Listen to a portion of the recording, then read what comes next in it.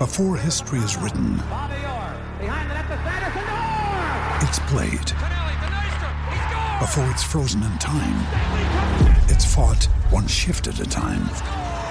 Before it's etched in silver, it's carved in ice. What happens next will last forever. The Stanley Cup Final on ABC and ESPN Plus begins Saturday.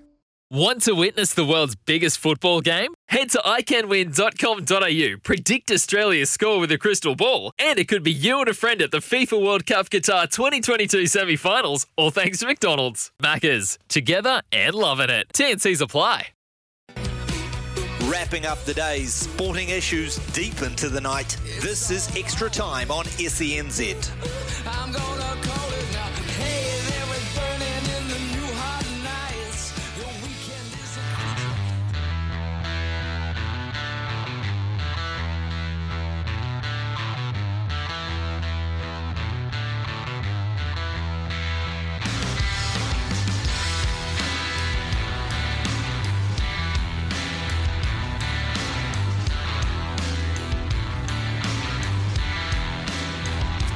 It is a very good evening and welcome into SENZ. Mark Watson with you through to 8:30 as we count down to live coverage of the semi-final of the T20 Cricket World Cup.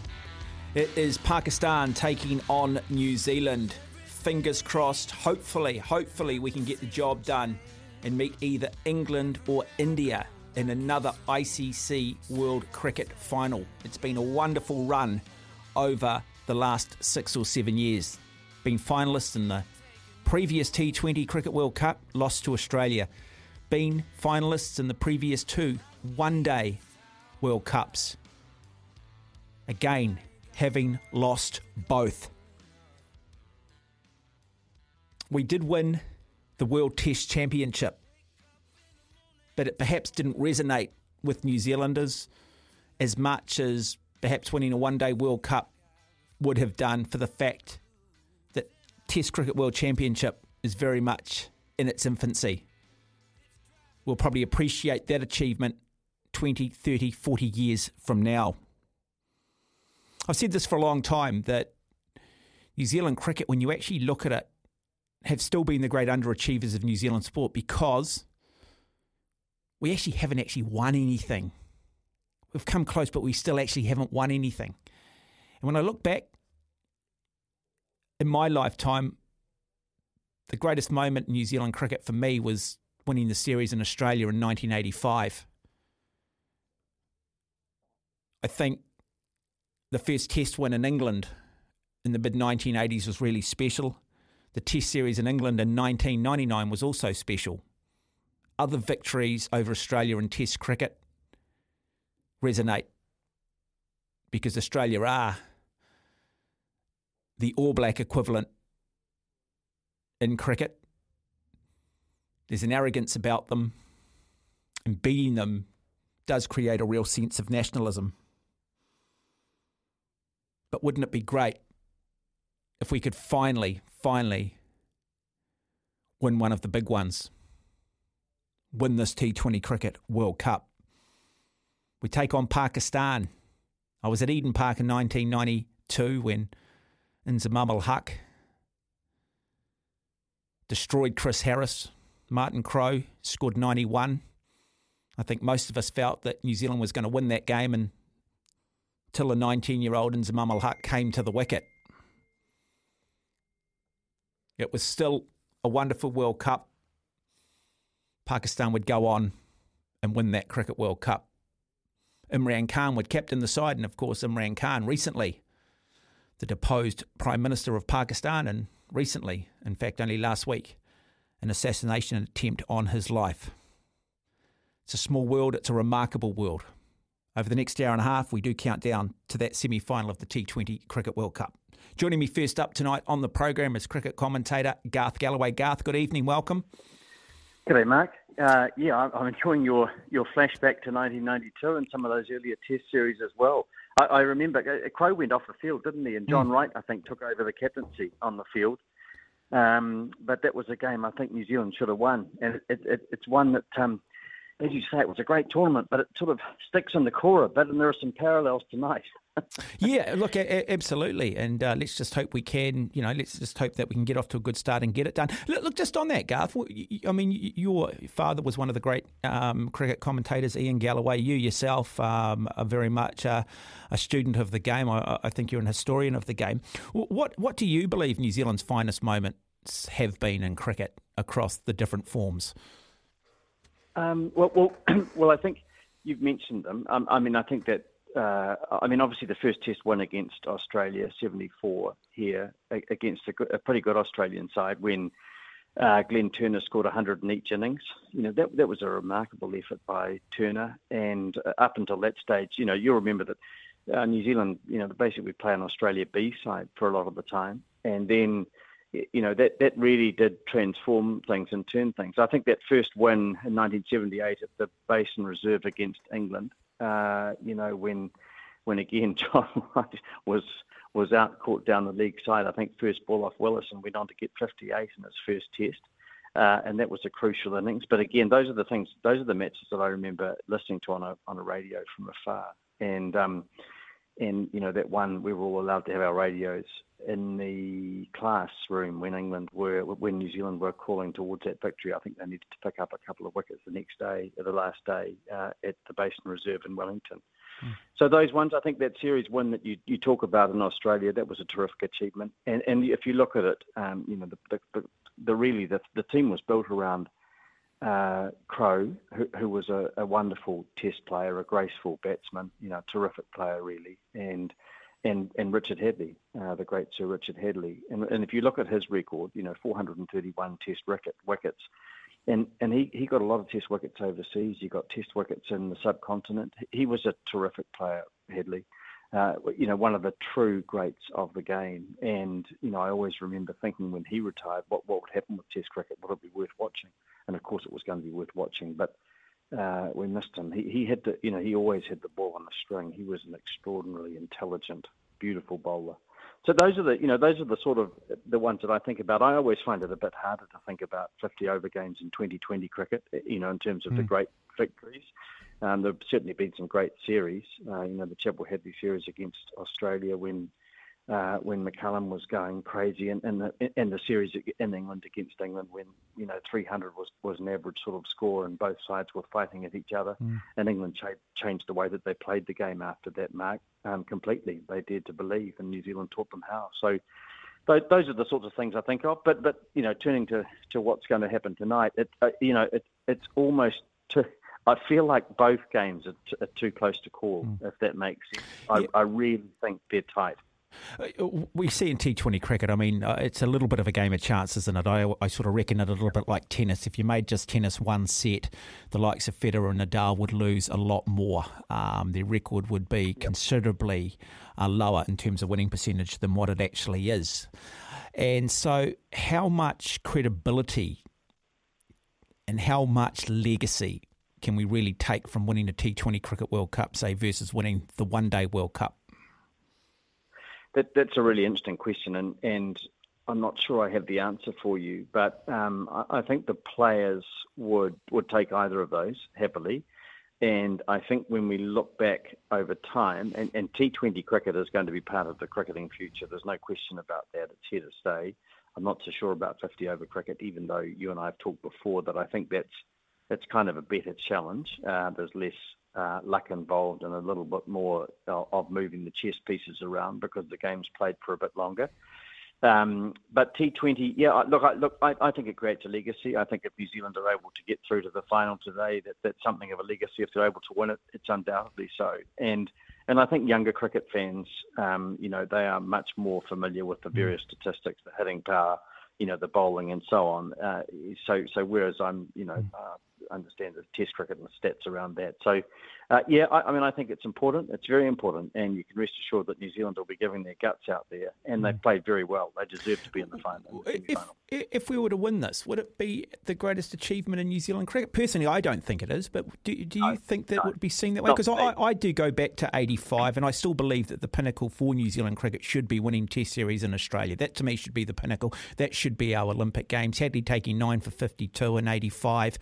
They're the pinnacle moments for me. So I'm just trying to sort of... That was a good Australian side, captained by Border, and some very good cricketers in that Australian side, and they were completely outplayed by a magnificent New Zealand team. I don't think so. I don't think it would be the greatest achievement at all. I think it's just a little bit too hit and miss. But again, if they got there, I wouldn't want to downplay it either, Mark, because it's obviously important. The players are trying hard. It's important to them. It's a world title. And so, you would never seek to downplay it, but I think you're entitled to make comparisons.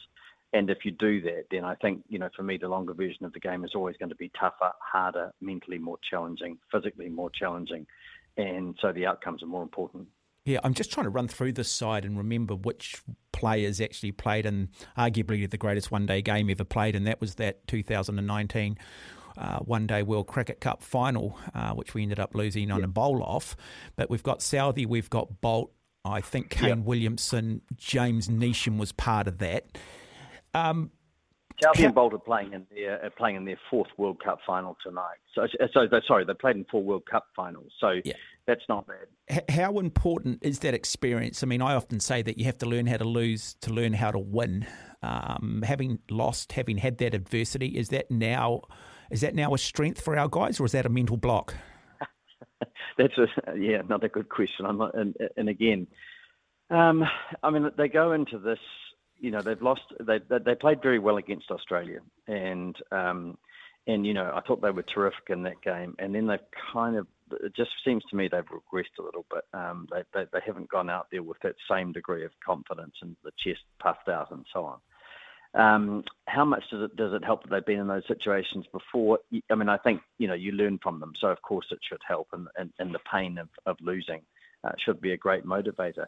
But interestingly, if you look at Pakistan, though, and you think about what Matthew Hayden will be saying to them tonight, they were out of the tournament. They lost to India, they lost to Zimbabwe, they were spluttering along.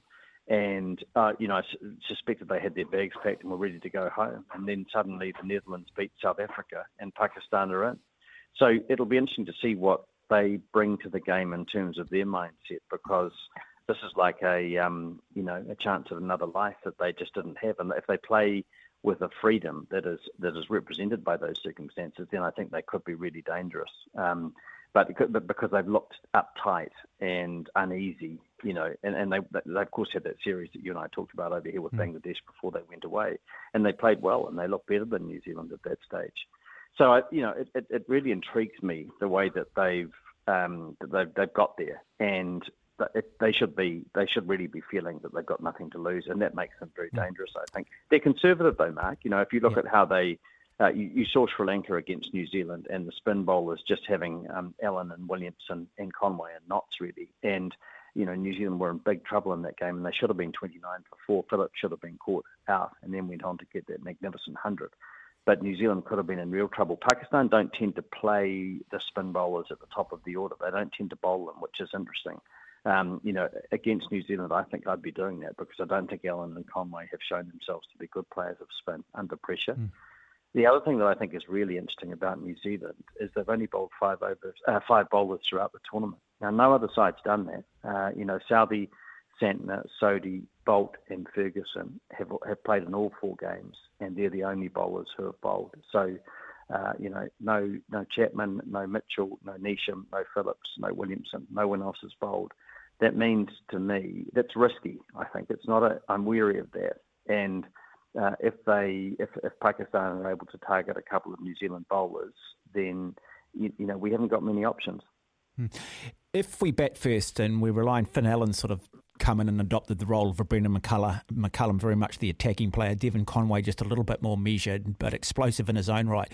If we lose Finn Allen early, do we change the batting order out and bring Glenn Phillips in rather than Kane Williamson, so that at least we do try and get off to a good start, that at least we still maintain that sort of attacking mentality? Because there's a danger here that if we lose Finn Allen early, Kane Williamson comes out.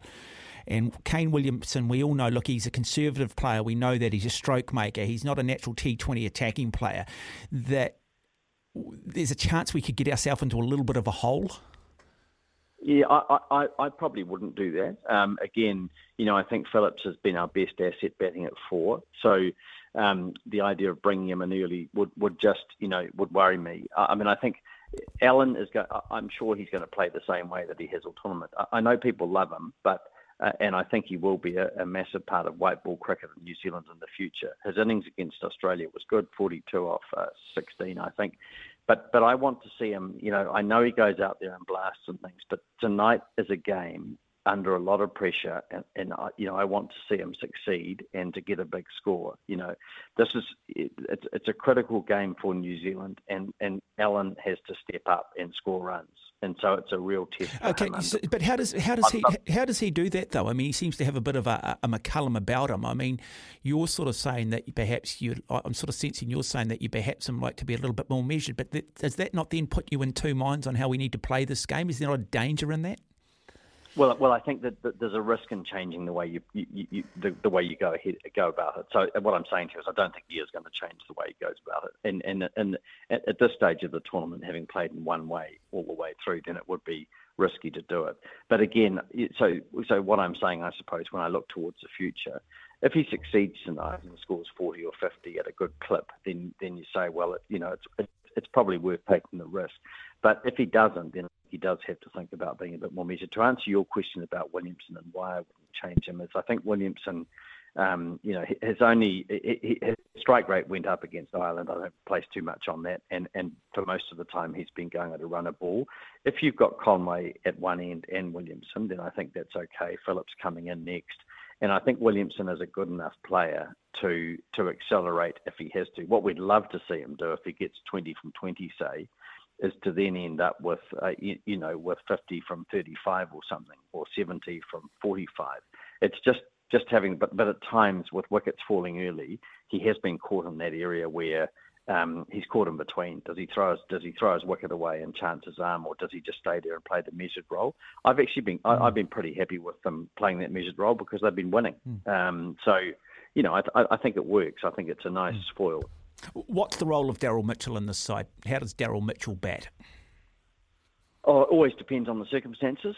But again, he's a good striker. I mean, if he goes in and New Zealand are 3 down for not many, then he's going to have to change his game. I like Mitchell because I do think he can play both styles of games. So in other words, if New Zealand needs someone to knock the ball around, to push for fast runs and all of those things, or to get out there and bash it, I think he can do both of those things. Not everyone can do that. So, he will assess the game situation and he'll go from there. And then I think you've got in Neesham a very, potentially a very potent finisher.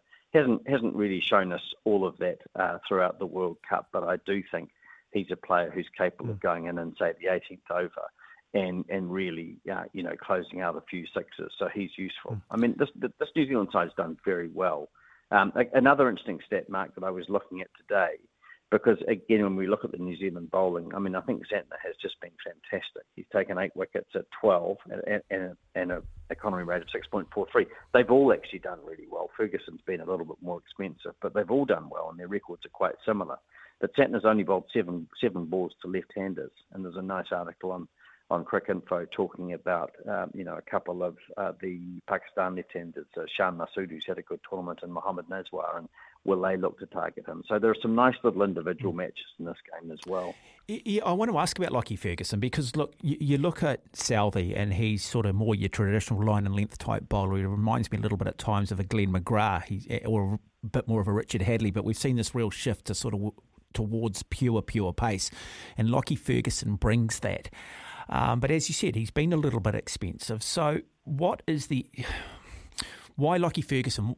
Why do you have him in your side? What does he bring? Well, he brings the raw power, which is fantastic. I mean, again, just to come back to your comment about, that's just almost the norm though now. Is there anything sort of particularly alarming about having somebody super quick in your side these days? I think if he's bowling 150, it's useful. But the thing is, he's got to get his variations right, and at 8.13, he's just a little bit high in terms of his economy, but he's taking wickets. He's taken 7 at 17, so that's really what he's there for. And I don't mind it when you've got Southee and Bolt bowling so well at the top of the order, and the New Zealand spinners Santner and Sodhi have been very impressive. You come back to Southee though again, and I guarantee if you said to most fans, who do you think the best bowler's been over there? They'd probably say Santner, then they'd say Sodhi, they might say Bolt, they might say Ferguson, but they wouldn't say Southee because they never do. But here he is.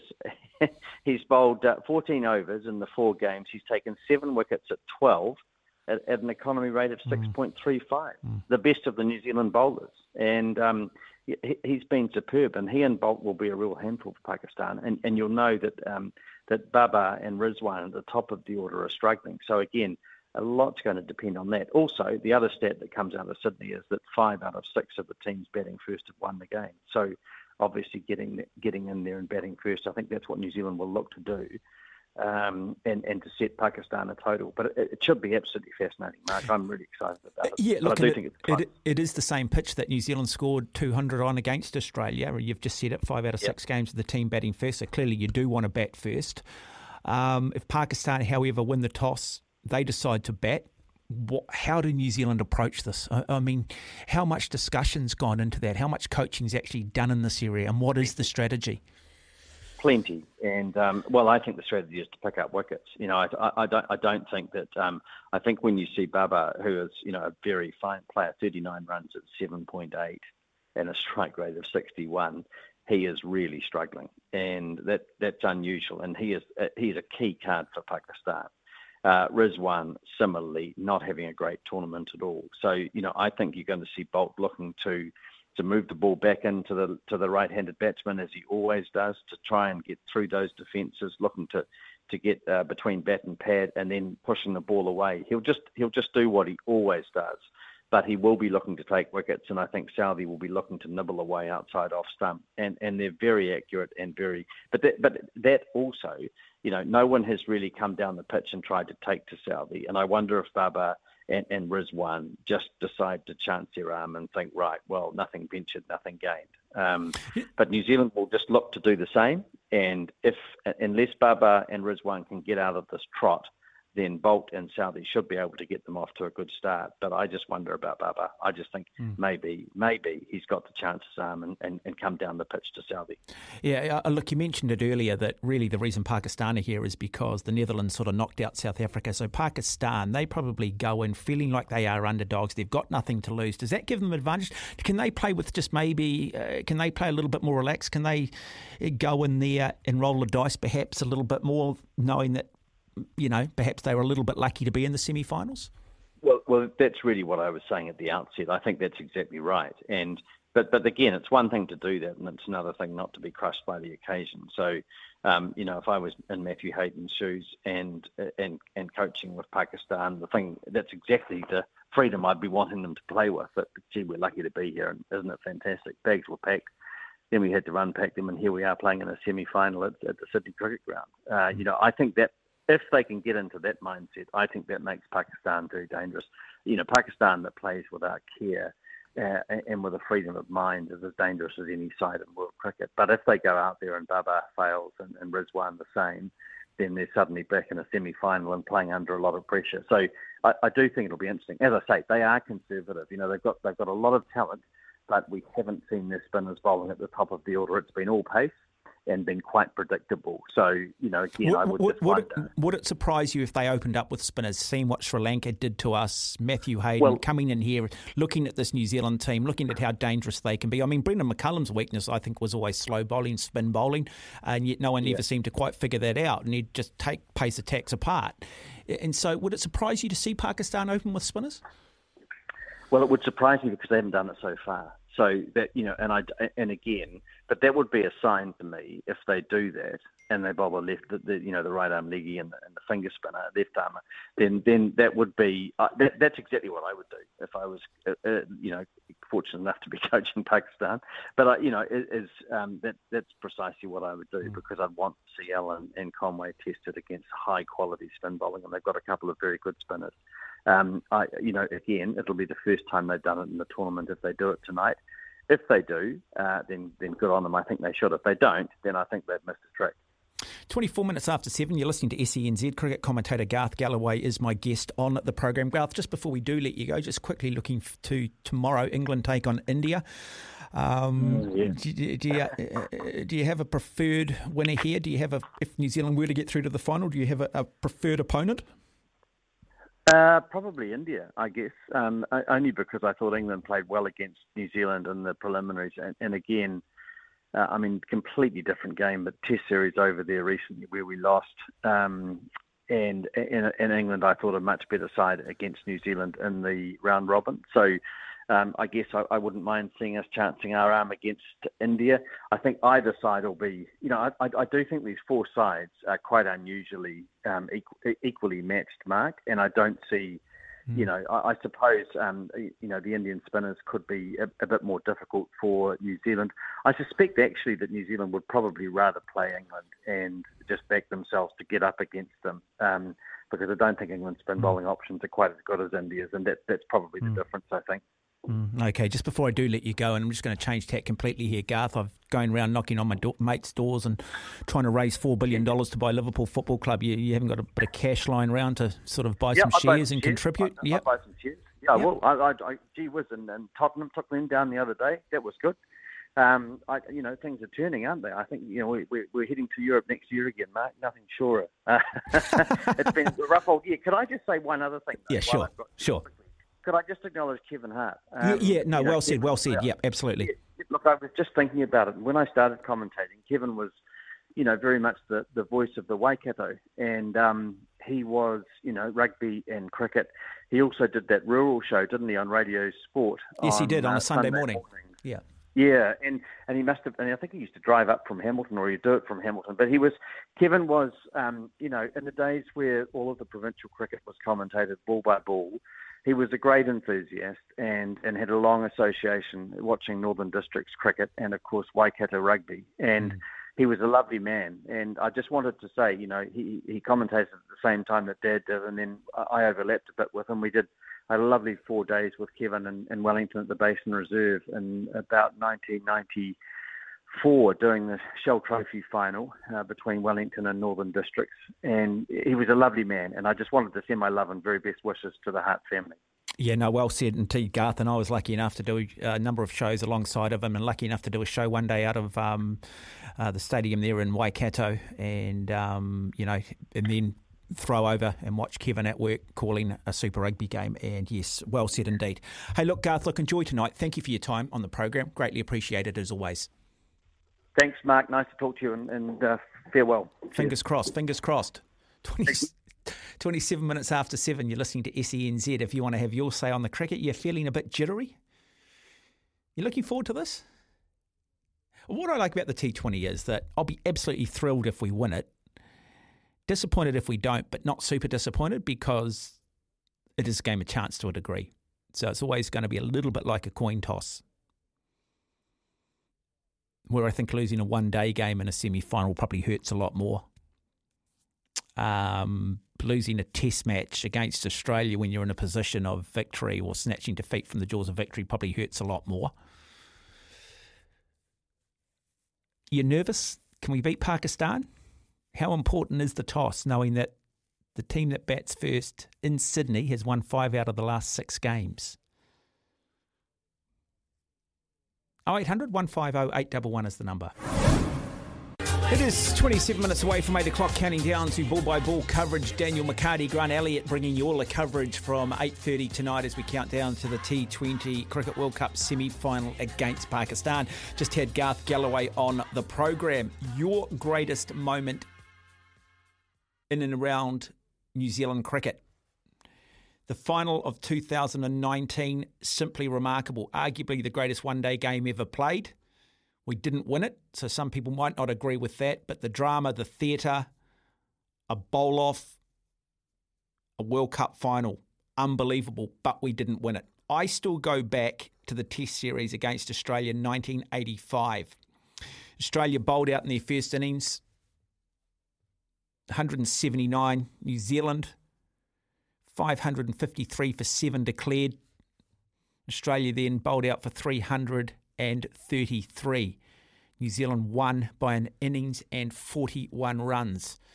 The Australian batting lineup that day was Kepler Wessels, who played for South Africa and Australia. Andrew Hilditch, David Boone, Alan Border, Greg Ritchie, Wayne Phillips, who was the wicketkeeper, Greg Matthews, Jeff Lawson, Craig McDermott, Dave Gilbert and Bob Holland. Bob Holland, their spin bowler. The New Zealand team, Bruce Edgar, great side, John Wright, John Reid, what a player John Reid was, Martin Crowe, Jeremy Coney, Jeff Crowe, Vaughan Brown, Richard Hadley, Ian Smith were the players that batted. The other players in that side were Hadley, Martin Snedden and Ewan Chatfield. Hadley would take 9 for 52. The 10th wicket in that remarkable innings by Hadley was Court Hadley bowled Vaughan Brown. So he's involved in all 10 wickets, but Vaughan Brown got the wicket of Jeff Lawson to prevent Richard Hadley from taking 10 wickets in a match.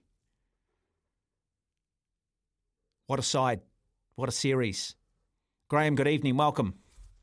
Yeah, great memories there, Mark. Yeah, Vaughan Brown, I think he played first 15 rugby at Christ College with the Deans brothers and Jock Hobbs and that. Of course he got in the New Zealand team, but I remember that catch. It went straight up in the air. It was like a real dolly catch. Yeah, it to was. Richard Hadley. Yeah, absolutely. I think I also remember the great catch. It might have been, I'm just trying to remember, it might have been Reid actually catching Alan Border. It was one of the great, or it might have been Alan Border catching one of the New Zealand batsmen. Great catch at slip, whatever it was. Vivid memories of it. Yeah. No, I'll have to. I vaguely remember that. But yeah, that 85 series. Yeah, obviously it wasn't there, but the wins in Brisbane and Perth. Well, especially the one in Brisbane, where Hadley and Crowe got the hundreds, and was it a couple of hundreds, and Hadley got 17 wickets or something. Amazing. Yeah, I was at two games here in 84 against England and 87 against the West Indies, and we beat them like 2.5 in 3 days. The West Indies side had Viv Richards and all them in it, and Hadley was, not just Hadley, Ewan Chatfield, I remember, was man of the match in the 87 test. And, he was, but Hadley got a few wickets. The old Nine Express.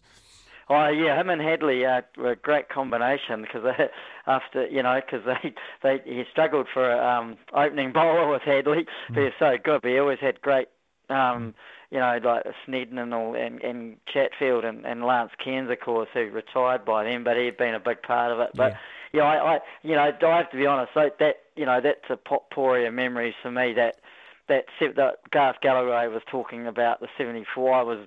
I remember Dad went to that game when Glenn Turner got the runs. Him and Ken Wadsworth were together, I think. And then I remember 78 when they won against England at the Basin. Yeah, and that was against Botham and Jeff Boycott and all those guys. I mean, yeah, that Test cricket memories. I'm along with Garth Galloway on that. That's real. There's history in that. That's I always say history. That should be the pinnacle for all New Zealand teams, is to treat it like your Olympic Games. We need to do whatever we do when we get the opportunity in Australia, and we didn't take it a couple of years ago. Go over there with plenty of time, get plenty of time used to their wickets, take the squad, make sure they go in match fit, make sure they go in acclimatised, and try and beat the Australians in Australia. Just interesting, going back to John Reid. I always remember Reid, he never had a particularly long innings with New Zealand, like off his own back. He played just 19 tests.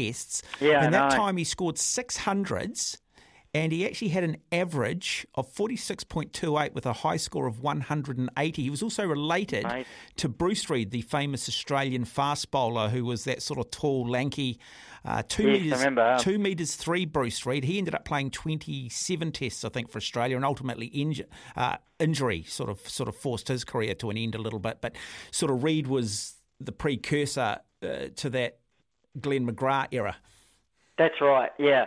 John Reid, he died last year, I think. Yeah. And Richard Headley, it was out at western part of north, the southern sort of Canterbury area, Lincoln area, out there somewhere. No, but he was he played for Auckland, and and he didn't play for a long time. But in that 85, 86 period, he seemed to be. He got as many. He got more hundreds. Martin Crowe was around for a lot longer and was brilliant. So good. But John Reid, and he could hang around and bat. But and he could hit a ball too. He wasn't flashy, but he knew how to accumulate. And very good player. I mean, it's just one of those careers. He wasn't around a long time, but he did it.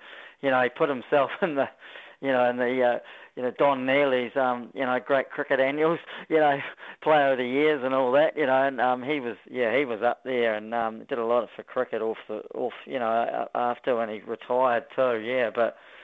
A lot of great memories in that whole era. But good luck to the team tonight. And it's going to be interesting. Pakistan are, they're a bit unpredictable. They're conservative in one respect, but they, as we know, they can turn it on. As we remember from 1992, I know it's been talked about ad nauseum. We just have to go there and be. You were there, of course. Yeah, where was that? Yeah, 92. I was actually. I was. Yeah, no, I remember sitting. I heard you say the Galloway. I don't think I went to. I remember watching South Africa there with the guy Snell on the side.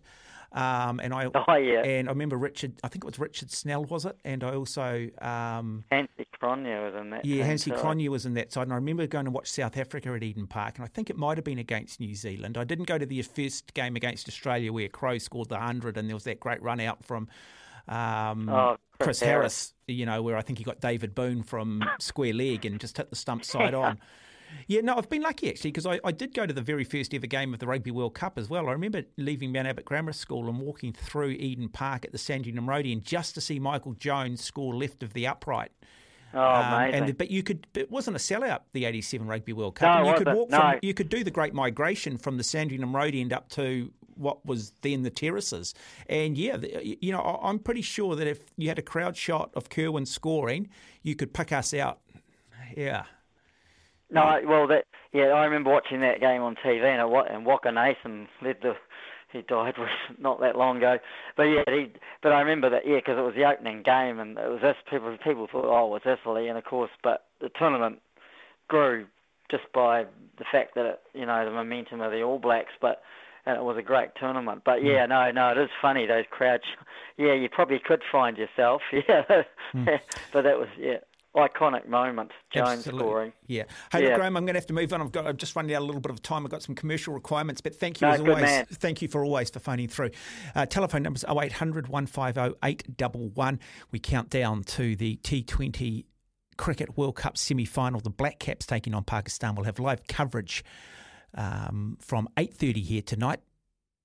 And, of course, the game officially starting at 9 o'clock. But if you do want to have your say, memories, great moments in New Zealand cricket, your finest moment, your great memories, love to hear from you. You can text us here on 8833.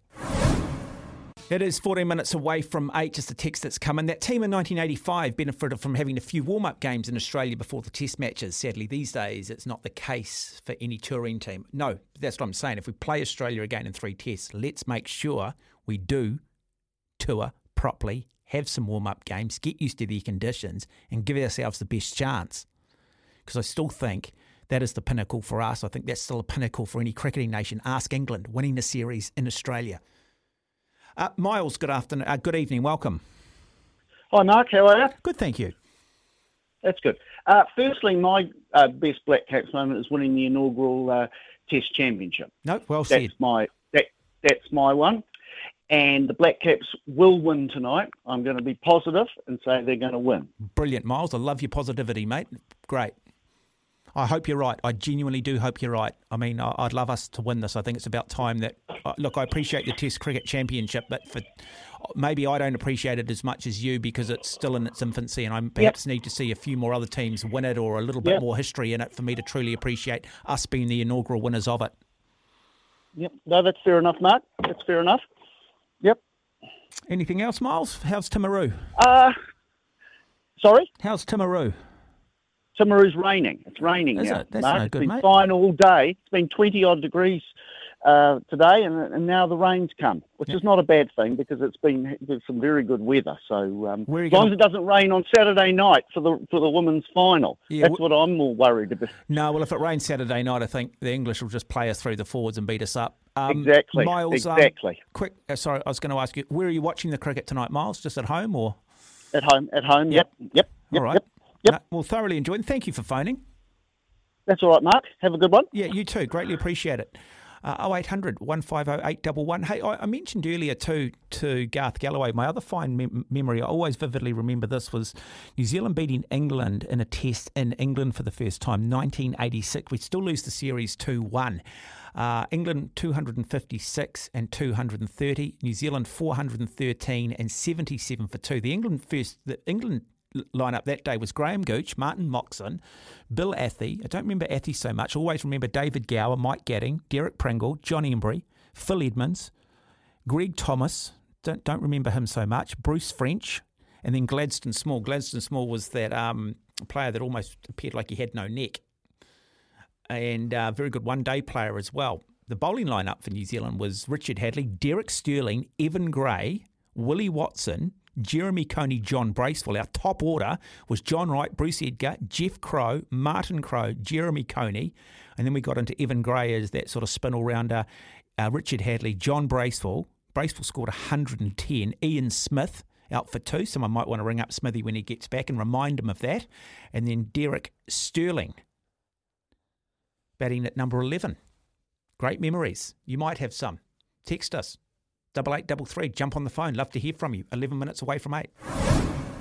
Two of the finest at 8:30, bringing you the commentary of the T20 Cricket World Cup semi-final. Out of Wellington, Grant Elliott, Daniel McCarty will bring you ball-by-ball action. We understand it is a beautiful Sydney evening for the T20 World Cup semi-final. And, of course, the first ball to be bowled at 9 o'clock tonight. After 8, we will hear from Matthew Hayden, former Australian batting great, who's now mentoring this Pakistan team. His thoughts on Pakistan getting into the semi-finals and his thoughts on this New Zealand team as well. Also, just want to hear from you between 8 and 8:30. Your favourite memory of New Zealand cricket. What is our proudest moment? For me, 1985, winning the Test Series in Australia. I will also go back to 1974 when we'd have first Test win over Australia in Christchurch in March of 1974. We'll run through both Australian teams. We'll also run through the New Zealand side. Glenn Turner scoring centuries in both innings. We also drew the first test. Was that a turning point in the history of New Zealand cricket? Yes, we've won the World Test Championship. Wouldn't it be great, though, to win the T20 Cricket World Cup? For Bolt and Southey, this is their 4th World Cup final. Remarkable. Does that mean they've got experience now? They've learned how to lose and therefore they now know how to win? Or is this a mental block? Can they get over the hurdle? Are the ghosts of 1992 going to come back and haunt New Zealand once again? Where in that semi-final of that Cricket World Cup at Eden Park, you felt that Pakistan snatched victory from the jaws of defeat with one of the great innings from the 19-year-old Inzamam ul Haq. Looking forward to this one. We are set to go with our cricket coverage from 8:30 tonight. We'll take a break. We'll come back with more. If you want to have your say, 0800 150 811. That's 0800 150 811. You can text your thoughts to the program on 8833. Sing it out, people. Sing it loud if you want. I know you're all quiet closet Liverpool fans, and even if you're not, you know we've got the best song in all of sport. Just on that, I am taking donations. We're trying to buy Liverpool Football Club. $4 billion is what we need. $4 billion if you'd like to buy shares in it. Feel free. I'm not sure how we'll then raise the other $4 billion to pay for the players and keep pace with the likes of Manchester City, Paris Saint-Germain and Newcastle and some of these other clubs that are owned by countries. Anyway, we are counting down to the T20 Cricket World Cup semi-final. The Black Caps taking on Pakistan at 8:30. Daniel McCarty, Grant Elliott will bring you ball-by-ball action. Yes, the velvet voice of the South African Grant Elliott. He's been in this situation before. He knows what it's like to play in a World Cup semi-final. I'll hopefully catch up with him just before 8:30 as well. Keen to know just how nervous will the players be. What we have been doing between 7 and 8 is just reminiscing a little bit about New Zealand cricket. It's been a strange history. We haven't had a great legacy, to be honest. It's got better in the last 10 years, without doubt. But what are your great memories of the New Zealand cricket team? Me, 1985, the Test Series victory in Australia, hands down, I think the finest moment in New Zealand cricket. Winning the World Test Championship, I think it just needs time to develop. I think it needs another 20, 30, 40 years to create a little bit of a legacy for me to maybe appreciate us being the inaugural winners of that. Dean's been waiting patiently on the line. Hi, Dean. Yeah, how are you? Good, thank you. Yeah, I'm good too. Like, I'm looking forward to tonight's game. From a rugby background that enjoys watching cricket, personally, I'd like us to win the toss and bowl. Because of all these tournaments that we've talked about that we've done really, really well, we bat above our weight in every one of them. The bowlers have got us there, and the batters have let us down, bar this one. I think this one, the batters have actually done the job that they're there to do. And I think, for me, knowing what you've got to get and having Kane Williamson in the side to come in if it doesn't work at the start to make sure we get close at the end, and if we're good enough, we're good enough, I'll be happy with that. If we bat first and he does 40 off 40 and there's 5 scoring shots and the rest of them are dot balls, we're going to get second. Dean, even though the last 5 out of the 6 previous games, the team batting first have won the game, you still would adopt your philosophy, which is an interesting one, and completely respect you for it. Yeah, totally. I just think, I look at our bowling attack and I think it's the envy of everyone on the planet, and it has been for quite some time.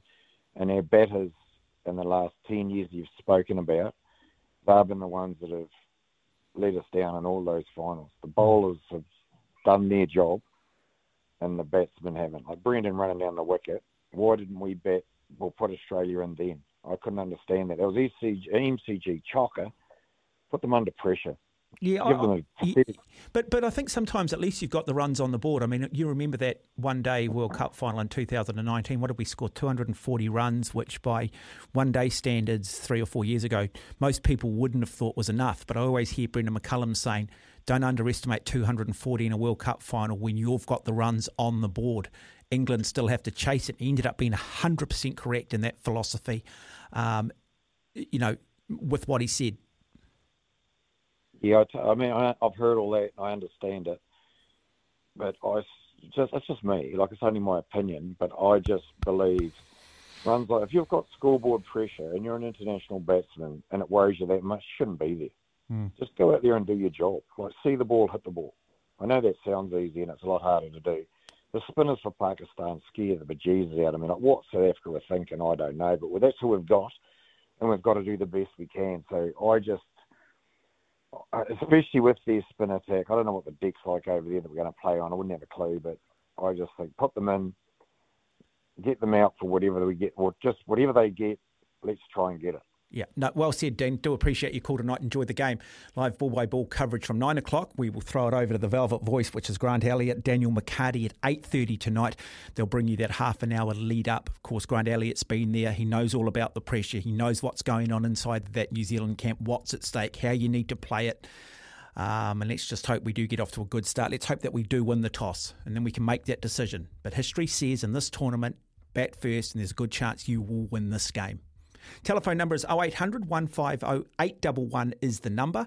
If you would like to phone the program, we do have some audio here from Matthew Hayden, the Australian great, who these days is in a mentoring role with the Pakistan team, and let's be honest, I think Pakistan thought they were packing their bags and heading home. Suddenly the Netherlands upset South Africa. They find themselves in the semi-final. They go in with nothing to lose. Does that give them the advantage? They don't have to necessarily overthink this. Is the pressure on Pakistan or is the pressure on New Zealand? Let's hear from Matthew Hayden. Shadab actually said something very significant in the dugout the other day when we were playing our last match. And he said, "Welcome to Pakistan cricket." Meaning that on any given day, anything can happen. And on that particular day when Netherlands beat South Africa, it was a significant moment for us in the tournament, and a very, very significant moment for the team in general around its potential and reaching that potential. Lots of prayers as Pakistan woke up to see that result. 232 million people can't be wrong. And as a result of that, I feel that there was a very much an uplifting tempo in our group, which made that match against Bangladesh almost a certainty for Pakistan. So incredible experience. And as you said rightly, it has been a roller coaster ride, but a ride that I wouldn't have it any other way, because the last World Cup that we went into were undefeated, and then Australia pipped us in the semi-final. So really significant for Pakistan. You know, one of the great parts about media is that all of us, players, support staff, we all understand the importance and significance of campaigns, and 92 was a memorable one for Pakistan cricket.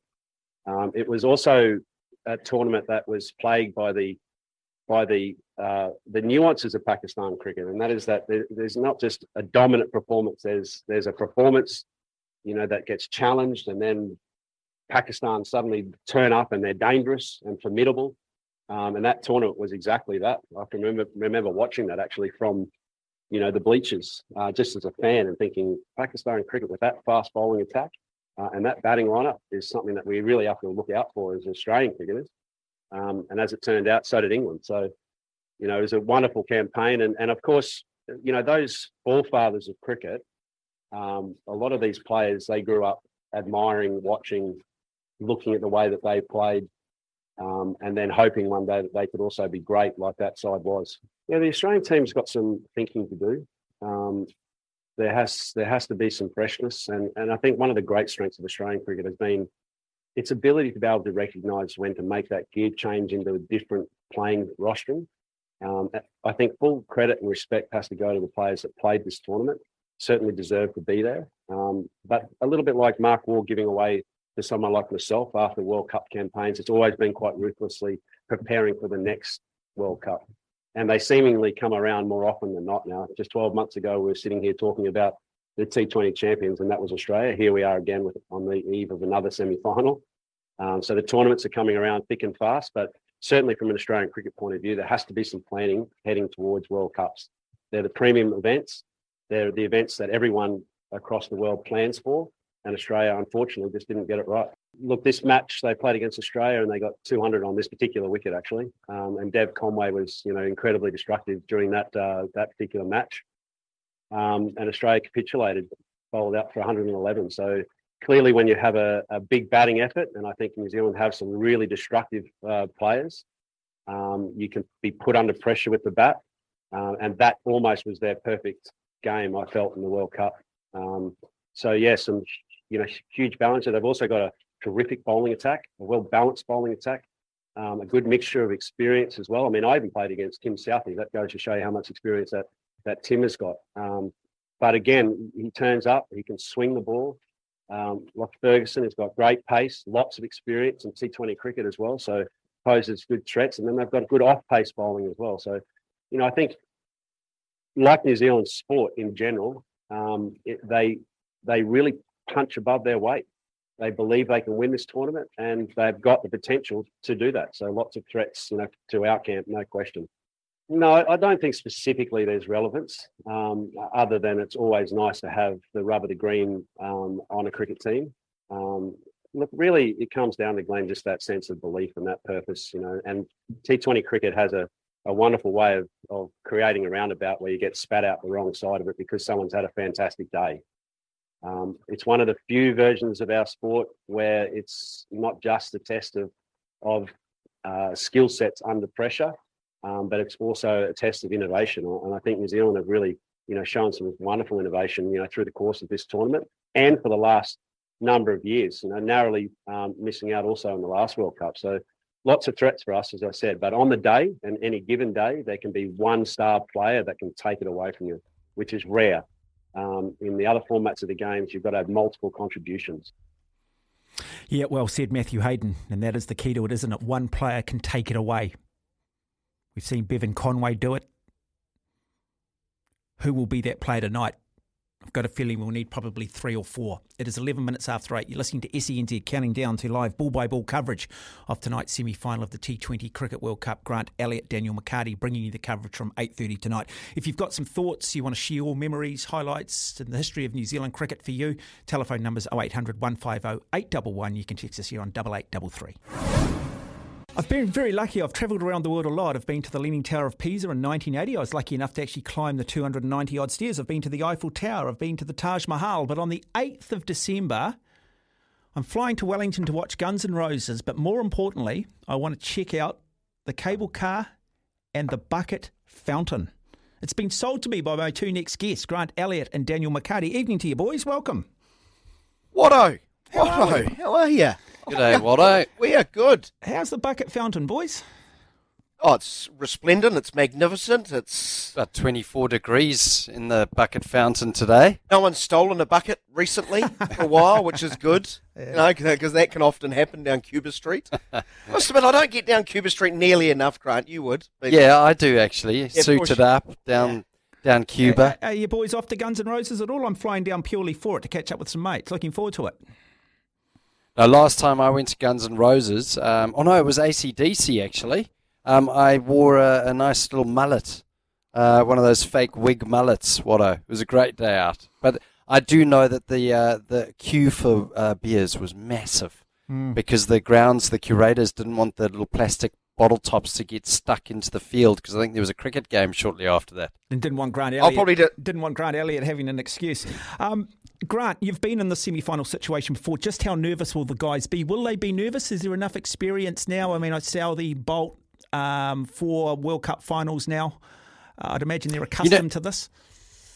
Good question, Watto. I actually don't think they will be. I think this will just be another game. There's a lot of players in that team that have experienced a semi-final, and not only semi, but a final. So I think it's more when we get to final stage, because we've come unstuck in finals, that's when I think maybe you start thinking about it. But from my experience with the New Zealand team, and I think it's carried on since Brendan McCullum is captain, is they've been very consistent in their preparation, and irrespective of who they're playing or how big the game is, the preparation is exactly the same, and it's a very calm, consistent dressing room. Grant, what about Pakistan? Are they going to be nervous, considering they really shouldn't be here? If things went to plan, i.e. South Africa, luckily the ICC don't book flights like the Rugby League World Cup. Because they would have had them on the next plane out. Yeah, well, I think their supporters had them on the next plane out when they lost to Zimbabwe. I mean, they narrowly lost to India in the first game, then lost to Zimbabwe the very next game. So you would have thought that they were out. So you're right, Daniel. Like the mentality of the players, they had almost checked out and gone, oh, well, our tournament is done. And that's not the case. So they've probably tasted defeat in a way. So will they turn up and be overawed by the semi-final, or will they turn up and play the aggressive brand of cricket that they played against South Africa?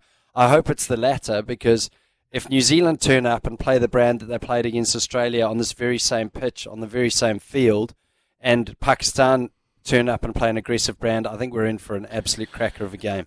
Daniel, question for you. Pakistan, look, we saw how effective the spin bowlers were against, how effective the Sri Lankan spin bowlers were in terms of opening the bowling against New Zealand. There's maybe a lesson in that for Pakistan. Could you see them using Shadab Khan early on? I think they should certainly consider that, or Mohammad Nawaz. Ahmed can also bowl a little bit of off spin. They're not going to, though, it would seem to me, because they have a set plan. They're a pretty consistent bowling lineup, Grant, and Shaheen Shah Afridi, you've got to give him the new ball. And Nazim Shah and Harris Ralph generally coming right in behind. It seems worked for them, but I know where Mark's going with this. With Finn Allen, Devon Conway's looked a little bit out of sorts once they've started to use slower bowlers inside the power play. It's an interesting one for Pakistan. I must admit, I don't think I'd use Shadab Khan. If I did, it would just be for one over, but he doesn't really bowl in the power play that much, Shadab Khan. If there was someone who I know does bowl in the power play, it's Mohammad Nawaz. So Nawaz is left arm spin, and the matchup there would potentially be to try and get Allen out, try and buy a wicket. We saw what happened to Ireland, though, the other day. They bowled brilliantly to Conway and Allen, and then suddenly they tried the little Hail Mary and brought on their leg spinner Delaney in the fourth over. And I think from memory he went for about 16, so he got taken to the cleaners. So it can change momentum, but it can also buy you a wicket. If you do deploy the spinner, it should be in the first over, first or second over. You try and buy a wicket in that over, try and get ahead of the game. Because you know that someone like Finn Allen might want to try and take them on. And you're not taking Shadab Khan out of the middle phases of this game. No. He's been so effective. I think he's picked up 10 wickets over the last 4 games. He's a huge weapon, and New Zealand have been so very good at actually preserving wickets through the middle overs. They've hardly lost wickets throughout this tournament. Yeah, that's going to be a very important period, that middle period. I think how both teams counter the spin of Nawaz and Shadab, and for New Zealand, obviously Ish Sodhi and Mitch Satner, because that's almost been the glue. It should be a fresh wicket. It shouldn't be a turning wicket, so that's a positive. And we know that New Zealand love playing pace, and that's why I say I think that spin through the middle is going to be a crucial part of the game. Okay, if we lose Finn Allen early and we want to get off to a positive start, we want to play very much. Oh, that's not positive, Wada. No, but I'm just saying, from a batting point of view, if we were to lose Finn Allen early playing positively, would you change the batting order around and maybe bring in Glenn Phillips ahead of Kane Williamson so that you can perhaps instigate the initial plan, which is i.e. get off to a great start? Well, this is a conversation that Daniel McCarty and I have been having for the last 3 weeks, and ever since 6 months. Yeah, ever since that try series, and since Finn Allen started opening the batting, and we said we need to actually record it and just have it on loop. But when Allen gets out, exactly what you said, we believe that someone who's going to be striking the ball. So Glenn Phillips is the perfect man to go in. And if Conway gets out, well, then Williamson goes in. And I think fortunately for us now, I've just watched Kane Williamson in the last couple of games, saw him training the other day, training video, and he does look like he's got some sort of nick behind him now. He got 40 or 40 balls. He got that 60 against Ireland, and then obviously a 50 or 30 balls against Pakistan in the last game here at Hagley Park in the try series. So I just feel that Williamson is back, which is a real positive. They won't change things. I know this team, Gary Stead, that's the thing. They'll just be consistent and do the same. I think the idea has a lot of merit. I think it's a redundant conversation, though, because they're not going to. Okay. No. All right, boys. So, and do we lose the game if we don't bat first? 5 out of 6 the previous games have been won by the team batting first. Is it that simple? Does the toss mean that much? Oh dear, Grant, that reminds me of 2015 at the MCG when I was fist pumping around the concourse at the G after winning the toss. I don't think you take too much into the toss because it's a fresh wicket, it's a semi-final, and I think, it's anyone's game. But I always say this in big games. I say the team that has the most experienced players that stand up on the day will be the team that win. And you look towards your leaders, you look towards your experienced players. So in New Zealand, you're looking towards, I guess, Devon Conway is an experienced player now, Kane Williamson, Tim Southee, Trent Boult, and Mitchell Satner. I will say this. If Pakistan win the toss, bat first, they're not going to get 200. That's not in their nature, is it, Grant? No. New Zealand got 200 against Australia. New Zealand can, if everything breaks right. Pakistan are a side whose batting sort of been middling, but a score of 160 is a huge one against that bowling attack. 160 in a semi-final is runs on the board. I think you go 160 plus, and the anxiety meter just goes up a notch or two. All right, gentlemen, we'll let you get ready. We'll let you get ready for your call. Looking forward to bringing you live coverage. Daniel McCarty, Grant Elliott with you from 8:30 tonight here on SENZ. First ball to be bowled at 9 o'clock. If you've got any questions, you can probably fire them into the boys on 8833, and maybe in that first half an hour period, maybe they can address some of those questions for you, and do appreciate their time. They'll go away through their warm-up protocols. Mami Mumemo. I'm not sure what their warm-up protocols are. I've got one, but you get it wrong and you probably get taken off air. Mrs. Hunt went punting on a rough cut punt, not a punt. cut, rough, but a rough cut punt. See, you don't want to get it wrong if you say it really quickly. All right, we are pretty much done and dusted for this particular part of the show, but certainly looking forward to that ball-by-ball coverage. Somebody just texting in, Mark, you mentioned Gladstone Small. Reminded me of that horrific injury he incurred when bowling at the Basin Reserve. I think he dislocated his knee in his delivery stride.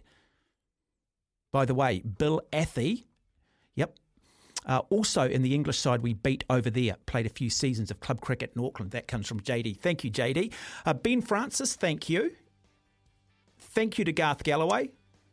To the New Zealand radio audience out there, settle back, enjoy all of this. Hopefully tonight we have another great moment for New Zealand cricket and they get themselves into another ICC Cricket World Cup final. Up next, Daniel McCarty, Grant Elliott, bringing you a ball-by-ball coverage of the T20 Cricket World Cup semi-final. New Zealand taking on Pakistan. It's Tyre Power's Big Footy Final Sale. To kick things off, you can get the power to buy 3 and get 1 free on selected Toyo passenger car and SUV tyres. Tyre Power's Big Footy Final Sale can't last. Visit tyrepower.com.au now.